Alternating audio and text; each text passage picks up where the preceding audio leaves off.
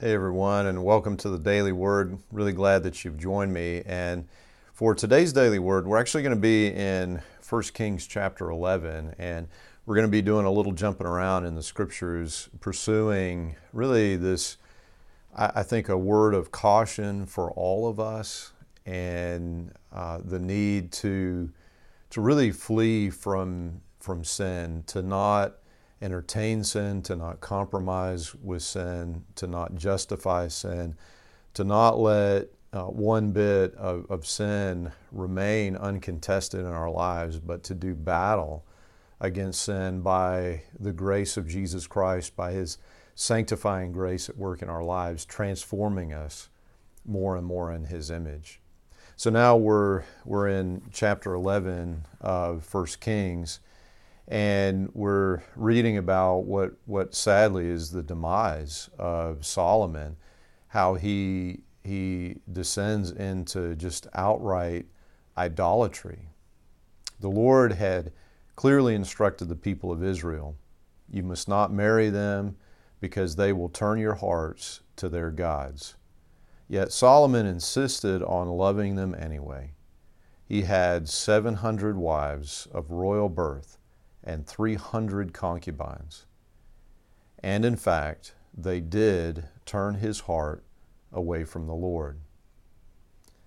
You see, the truth is that when we give our lives to Jesus Christ, we are saved. Our sins are wiped away. The Lord chooses to remember our sins no more. Jesus has taken them all to the cross. And when we accept His forgiveness, we are standing before God as though we had never sinned. There is no condemnation in Christ Jesus our Lord. And yet there remains in our lives this, we could call it a remnant of sin. There remains in our natural self this broken desire for sin. And the truth is that we must continue to resist it and do battle against the sin by the sanctifying grace of Jesus Christ. And so part of what that means, or primarily what that means, is employing all of the means of grace that God has given us, all of the means by which we receive the power and the movement and the transforming work of God in our lives. And to even get a little more specific, primarily what we're talking about is the means of grace around the Word of God. You know, this instruction we find in Deuteronomy 17. I want to invite you to think about with me how differently things would have gone for Solomon if in fact he would have followed this instruction for the kings. This is Deuteronomy 17, beginning at verse 18. When he sits on the throne as king, he must copy for himself this body of instruction on a scroll in the presence of the Levitical priests. So we're talking about the first 5 books of the Bible. We're talking about the king actually writing out a copy of what was then we would call the Bible, the Word of God, in front of the Levitical priest, so the priest makes sure that he's getting it right. Says he must always keep that copy with him and read it daily as long as he lives. That way he will learn to fear the Lord his God by obeying all the terms of these instructions and decrees. This regular reading will prevent him from becoming proud and acting as if he is above his fellow citizens. It will also prevent him from turning away from these commands in the smallest way, and it will ensure that he and his descendants will reign for many generations in Israel. Consider how differently things would have gone for Solomon if he would have heeded this instruction. And I think also about David and how, for sure, he fell. He fell hard into sin, right? He did. And yet, he had a Nathan in his life. He had a faithful follower of the Lord who was willing to speak truth into his life. And David repented and he carried on with the Lord. The Lord still declared about David that he was a man after his own heart.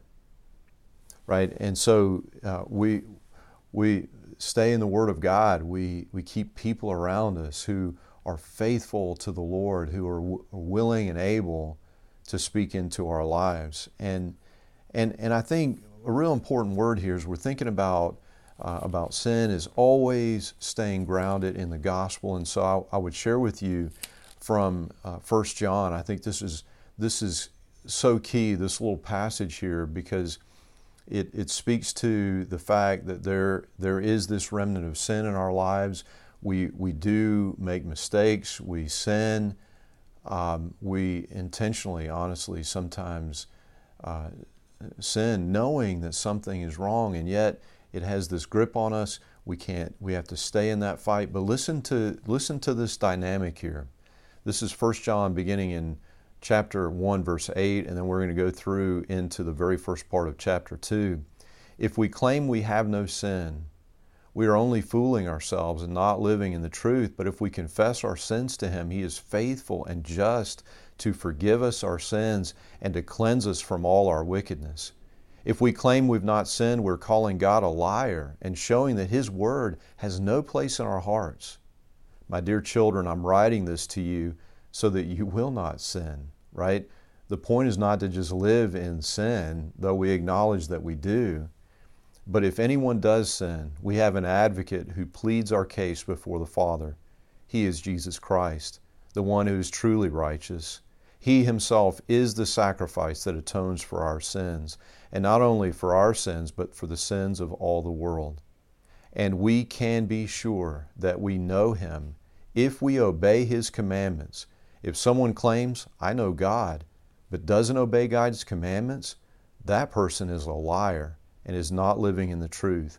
But those who obey God's Word truly show how completely they love Him. And so we go to the Lord and we repent of our sin. We receive forgiveness. We know we're cleansed of all unrighteousness.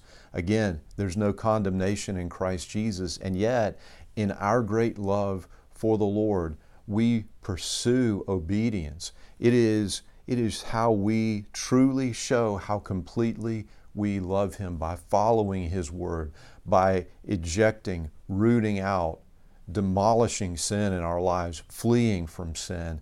This is how we show that we truly love Him. It is an expression of love. Our obedience is an expression of love. And all of this so that we don't drift away. Hebrews 2:1 warns us about this. We have to pay the most careful attention so that we don't drift away. The book of James warns us that when we give into temptation, that sin takes root and that it eventually gives birth to death. And so instead, we pursue the Lord. We pursue Him in our great love for Him, and we watch over one another in love. Right? At the end of the book of James, we read this, my dear brothers and sisters, if someone among you wanders away from the truth and is brought back, you can be sure that whoever brings the sinner back from wandering will save that person from death and bring about the forgiveness of many sins. And so let's take the example of Solomon, a negative example, right? An example in contrast, and understand that he truly was incredibly wise, incredibly gifted by God. And if he can fall into sin by compromise after compromise, justification after justification, just giving a little, if he can fall by those means, then surely so can we. So let's stay in the Word of God, pursue all the means by which we can receive the powerful grace of Jesus Christ to transform our lives. Let's pursue obedience as an expression of the love we have for the one who first loved us. Let us rest in the confidence of the gospel, and yet, as we live out that gospel, let our obedience to the Lord be the expression of our love for Him. May it be so. In Jesus' name, amen. Amen. And friends, until we get a chance to speak again, I pray that God would bless you and that He would keep you.